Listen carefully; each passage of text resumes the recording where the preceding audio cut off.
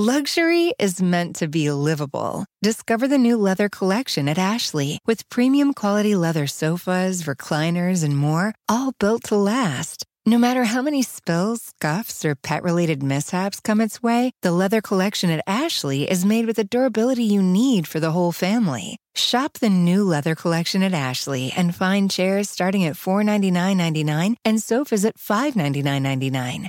Ashley, for the love of home. Good morning, and welcome to Way Too Early, the show that entirely too often uses the doggy paddle. I'm Jonathan Lemire on this Thursday, July 29th. Let's start with the news. Folks, they've got a deal.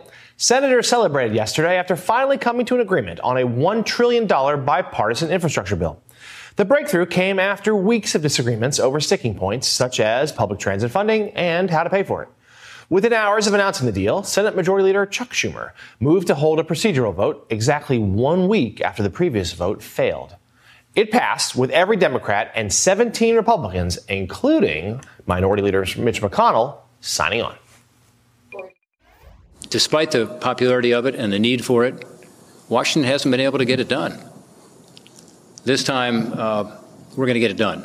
It's a matter of building a relationship and having trust.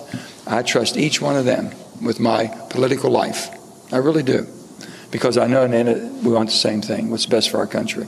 This group of senators is proposing to the Olympic Committee that the next new Olympic sport be closing a bipartisan infrastructure deal. And I think tonight we, what's it called? Stuck the landing? Yes. One step closer. One step closer to sticking the landing. I'm not entirely sure that joke worked. Still, the deal still faces several obstacles to becoming law and needs to clear final votes in the closely divided Senate and House. President Biden celebrated the vote in a statement that reads in part, quote, "This deal signals to the world that our democracy can function, deliver, and do big things." But not everyone's happy about the Senate coming to an agreement on infrastructure. Former President Donald Trump has repeatedly denounced the bipartisan effort as the deal grew closer. During his tenure in office, he was unable to finalize an infrastructure deal, and Infrastructure Week became a running joke on this show and others. In a statement released the same day senators announced they had finished the deal, Trump targeted one of the lawmakers working on it, Mitt Romney of Utah, calling him a super rhino. He went on to say the deal was, quote, "a loser for the USA, a terrible deal, and makes the Republicans look weak, foolish, and dumb. It shouldn't be done. It sets an easy glide path for Dems to then get beyond what anyone thought was possible in future legislation." Meanwhile, Senator Kyrsten Sinema says she does not currently support the $3.5 trillion reconciliation bill the Democrats are trying to pass on a party line basis. That second package is meant to fulfill the Biden administration's proposals that were left out of that bipartisan infrastructure deal, the so-called human infrastructure, if you will. The Democratic senator from Arizona says she will vote to move the legislation forward, writing in a statement, quote, "I have also made clear that while I will support beginning this process, I do not support a bill that costs $3.5 trillion. All Senate Democrats would have to vote for the budget reconciliation bill for it to pass in the 50-50 chamber. Joining us now, national political correspondent for Politico, Meredith McGraw. Meredith, good morning. Thank you for being here this morning. So we just had a lot of celebration, some tortured analogies about the Olympics. What happens now for the next steps in this much ballyhooed infrastructure deal, which finally seems like it's on the verge of happening? Well, right now, President Biden is a lot closer to reaching the kind of big, sweeping, bipartisan victory that he's really been looking for since day one. And to be honest with you, I've had my doubts throughout this whole thing.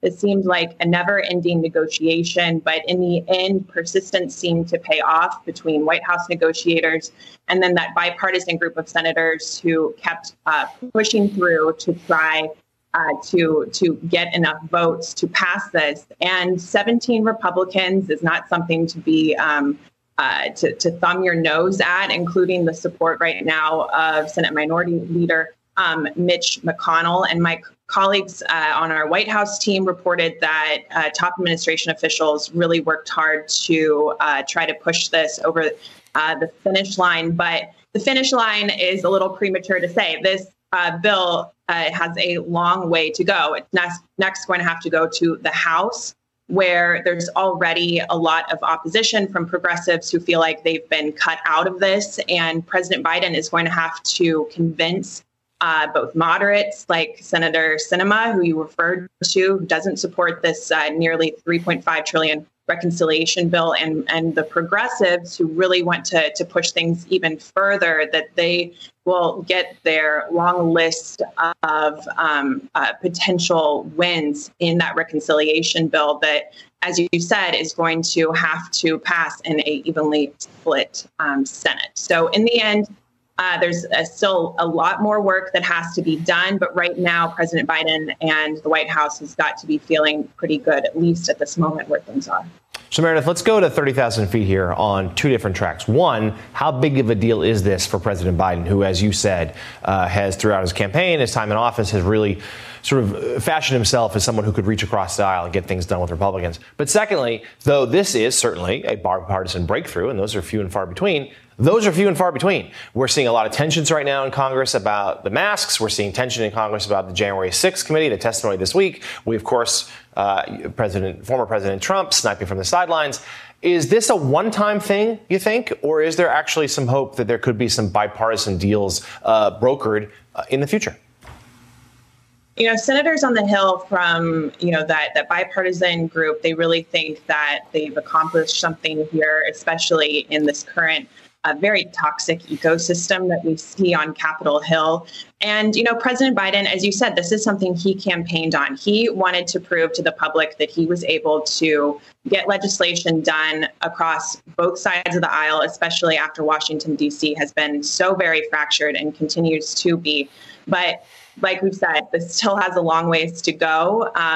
The celebrating might be a little premature, especially when we don't even know if Republicans in the end will support this initial bill. Politico's Meredith McGraw, we are so grateful that you got up so early this morning. Thank you so much. Turning now to the coronavirus. The House is divided over reimposing mask mandates. That move to mask up comes at the recommendation of the chamber's physician, who said that people are required to wear face coverings again inside the chamber, office buildings, and in committee meetings. Minority Leader Kevin McCarthy tweeted that the return to masks is a decision, quote, conjured up by liberal government officials who want to continue to live in a perpetual pandemic state. Here's how House Speaker Nancy Pelosi responded. The mask mandate, Speaker Pelosi, any response to the backlash of the response? That's the purview of the Capitol physician, the official capacity mandate from him. I have nothing to say about that except we honor it. Leader McCarthy says it's against the science. She's loading. Sounded like moron. Senate Minority Leader Mitch McConnell is blaming misinformation for low COVID vaccination rates among Americans.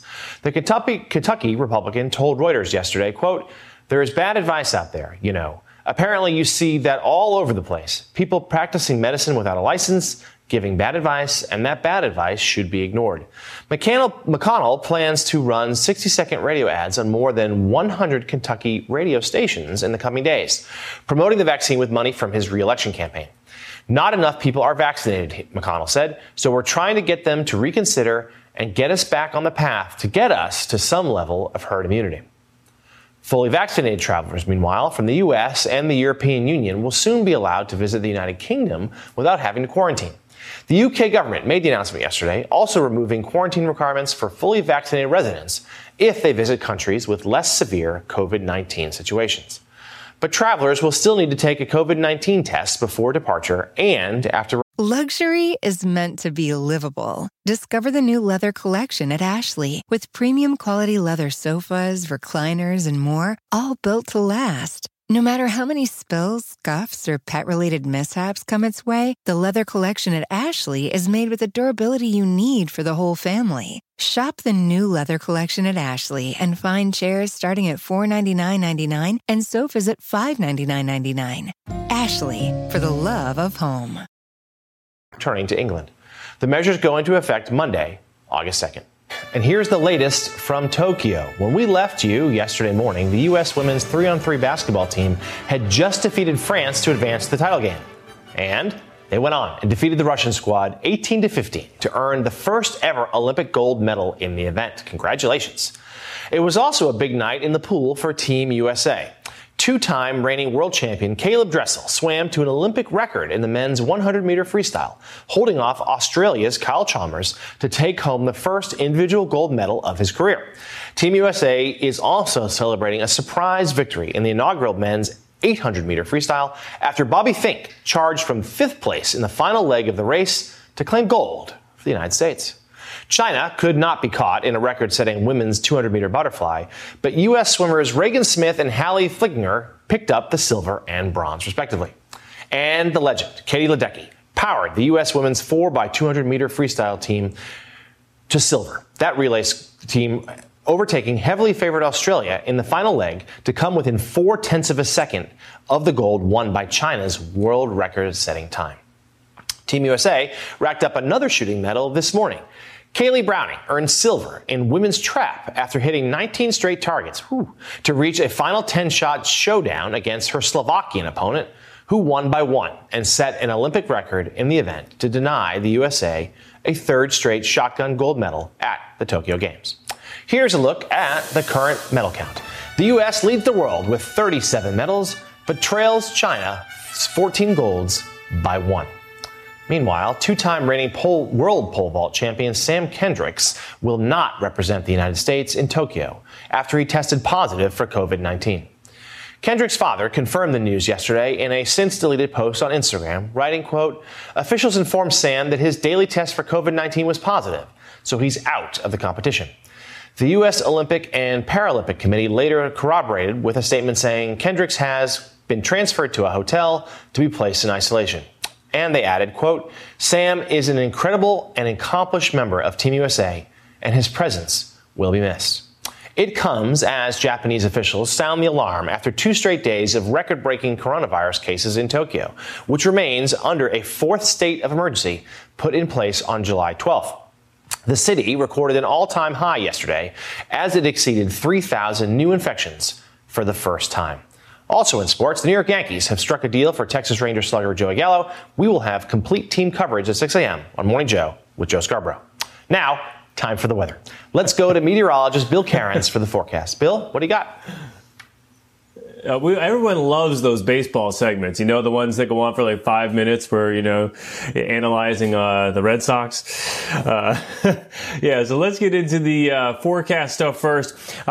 As we go throughout the day today, these storms are going to fly. They've been in the Midwest overnight. They're still ongoing and about to roll through Chicago. Actually, they just did. And now they're going to spread throughout the Ohio Valley and eventually into the Northeast. So if you have afternoon or evening plans today, especially around Philadelphia, Washington, D.C., Baltimore, you're in an enhanced risk of severe storms. We think you can get some strong storms with some very strong winds. We could even get some power outages out of these storms later on today. So keep that in mind. Most of these storms will be from New York City southwards, but especially the Philadelphia to D.C., Baltimore area, you're at the greatest risk. And then isolated severe storms all the way back from St. Louis to Indianapolis to Columbus. In areas like St. Louis, you'll be happy to get some rain today because it's going to be very hot. We have 52 million people under heat advisories or heat warnings all the way from the Florida Gulf Coast up to Omaha. And the Pacific Northwest has gotten a little hot too lately. We have heat advisories from Spokane all the way to Northern California. So how hot will it be? St. Louis, I think you're heading for 100 today. You'll be close in Dallas, Atlanta 95, but that humidity will make it feel much worse in the southeast. The thunderstorms will keep it a little cooler from New York City northwards up through New England today, and we're still pretty warm in the west. How do we look this upcoming weekend? Well, so for Friday, our getaway day, not bad on the eastern seaboard. That rain clears New England pretty early. Showers and storms in the Intermountain West, and that's great. We actually need some wet weather in the areas where we're having all those fires, so we'll take that rain in Utah and Nevada and southern portions of Idaho. Saturday looks fantastic for the mid-Atlantic and the Northeast. And then finally on Sunday, some late day rain pushing into the Northeast and some also showers in the Southeast. But it looks like another pretty decent weekend heading our way on the East Coast. So make your plans now. While D.C. police officer Michael Fanone was testifying Tuesday before the House Select Committee investigating the Capitol insurrection, a Trump supporter left a threatening voicemail laced with expletives on his phone. Fanone shared it and his reaction on CNN. Be warned, some may find this audio disturbing. Yeah, this is from Michael Fanone, Metropolitan Police Officer. You're on trial right now. lying. And you want an Emmy, an Oscar? What are you trying to go for here? You're so full of shit, you little. You're a little man. I can slap you up the side of your head with a backhand and knock you out, you little. I think that rhetoric being utilized by our lawmakers and then also the entertainment media hosts is leading people to a separate set of facts in which they operate off of. And in that, bizarro world, I'm a crisis actor. This is what happens when you tell the truth in Trump's America. That's an American hero, and that message is disgusting. Concern is reportedly growing within former President Trump's inner circle, meanwhile, following the special election loss of a candidate he backed in Texas. According to Politico, Susan Wright's defeat in Texas's 6th congressional district on Tuesday sent, quote, shockwaves through Trump's inner circle. Earlier this month, Trump opted to support Wright over the eventual winner of the all-Republican election, Navy veteran Jake Ellizé. The former president's advisors are now reportedly feeling even more pressure to win another special election in Ohio next week. Trump released a statement praising his preferred candidate, lobbyist Mike Carey, on Tuesday. The pro-Trump Make America Great Again PAC also reportedly made a last-minute decision this week to spend $300,000 to bolster Carey's efforts.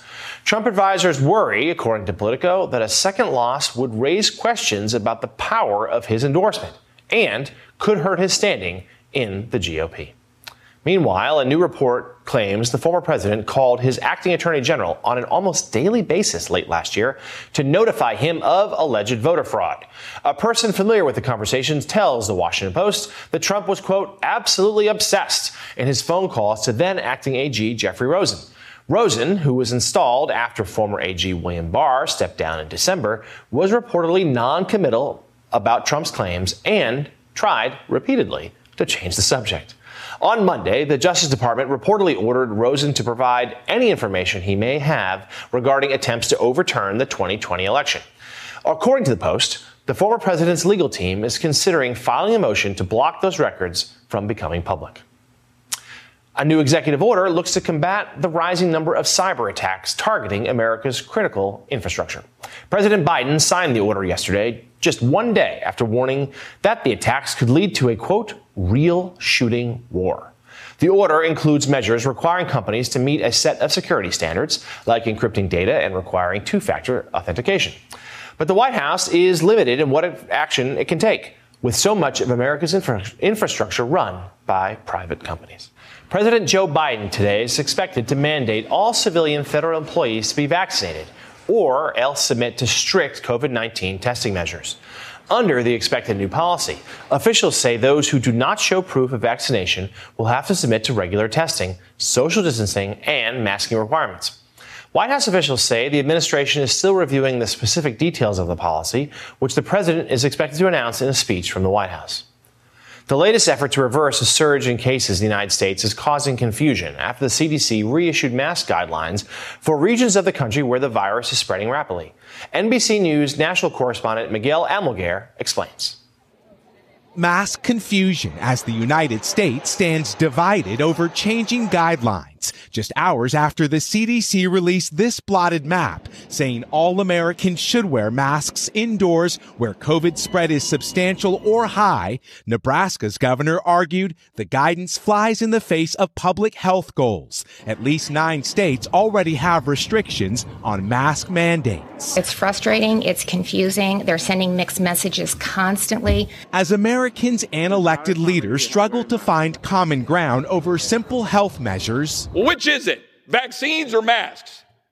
Do the vaccines work or they don't work? Those announcing the change defending their decision to control the spread after telling the vaccinated 2 months ago they would no longer need masks. Something has changed, and what has changed is the virus. The Delta variant is driving COVID clusters in every state. The Attorney General in Missouri says he'll sue to overturn Kansas City's adoption of the new CDC guidelines, just as hospitals and hotspots nationwide are on the brink of crisis again.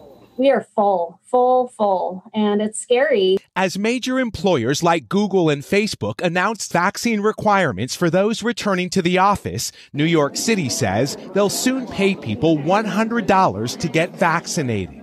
If we get people vaccinated who are not yet vaccinated, if we mask in the interim, we can halt this in just a matter of a couple of weeks. But despite the plea, 100 million Americans have yet to be inoculated.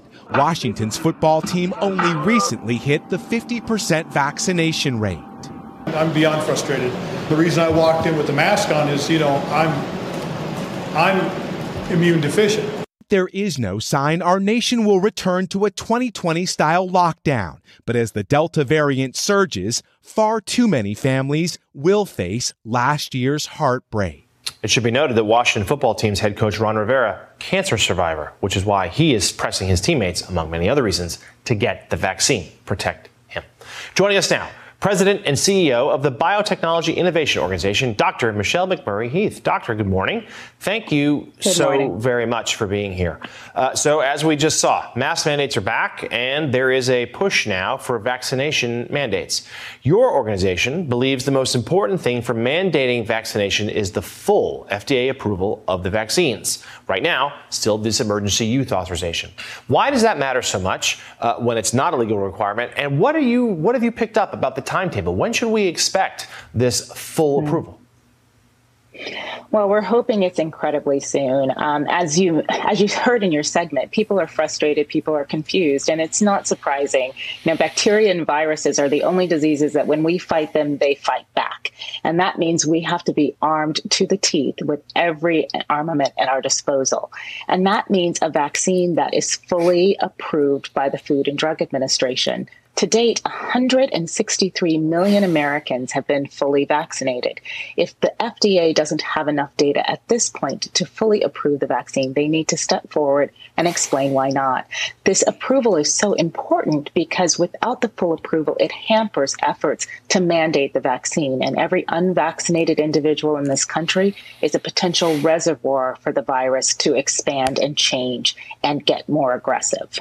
For so many Americans, the CDC's announcement a few months ago that we could remove our masks if you were vaccinated was such a big moment. It was such almost a joyful moment where people said, well, we can kind of go back to normal now. And I think a lot of people are having a hard time adjusting to the idea that, hey, you've got to put them back on at least some of the time when you're inside or in crowds or whatever it might be. So what do you think? What can the medical community, people like yourself, do to persuade Americans that, hey, like this isn't over yet. You still have to wear these masks. You still need this protection for you and others, even though it just comes after this period where everyone was starting to feel a little bit more normal.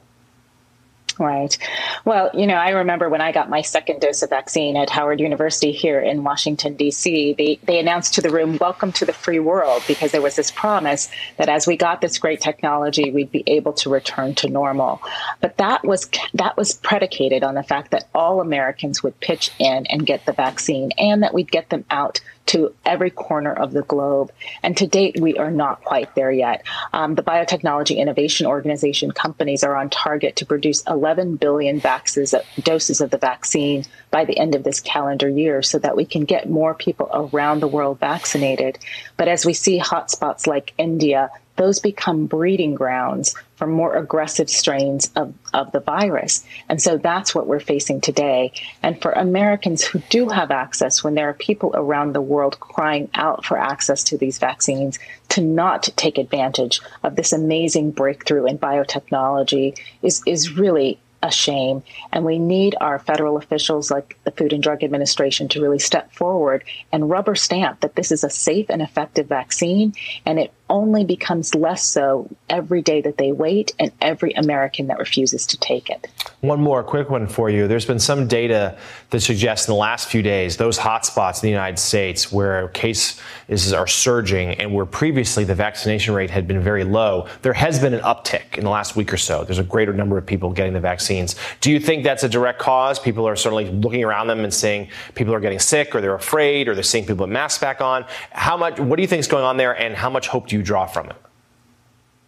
Well, it was sadly entirely predictable. We know that when you have pockets where you have very low vaccination rates, the virus can spread and spread easily. And each and every time it spreads, each and every individual it impacts, you expand the potential for it to change. And that's what we were hoping to stop. We were hoping to stop the virus's ability to mutate and evolve into something that is even more deadly or more transmissible, as we are seeing with the Delta virus. So it's so critical for absolutely everyone to get fully vaccinated and for us to follow our local public health guidelines, because this is really a completely local phenomenon. Every locality has a different rate of transmission right now and a different level of vaccination. Dr. Michelle McMurray-Heath, thank you so much for. Luxury is meant to be livable. Discover the new leather collection at Ashley with premium quality leather sofas, recliners, and more, all built to last. No matter how many spills, scuffs, or pet-related mishaps come its way, the leather collection at Ashley is made with the durability you need for the whole family. Shop the new leather collection at Ashley and find chairs starting at $499.99 and sofas at $599.99. Ashley, for the love of home. Getting up so early this morning. In a push to accomplish a crucial legislative item before the August recess, Senate Democrats are working on a revised voting rights bill they hope to release as soon as this week. The Washington Post reports there was a meeting in Majority Leader Chuck Schumer's office yesterday of several senators who've continued to work on the issue since Republicans blocked consideration last month of a more sweeping bill known as the For the People Act. Georgia Senator Raphael Warnock, who said he asked Leader Schumer to call the meeting, emerged from it, saying he wants the American people to understand voting rights is on the Senate's radar and they're, quote, committed to getting some progress.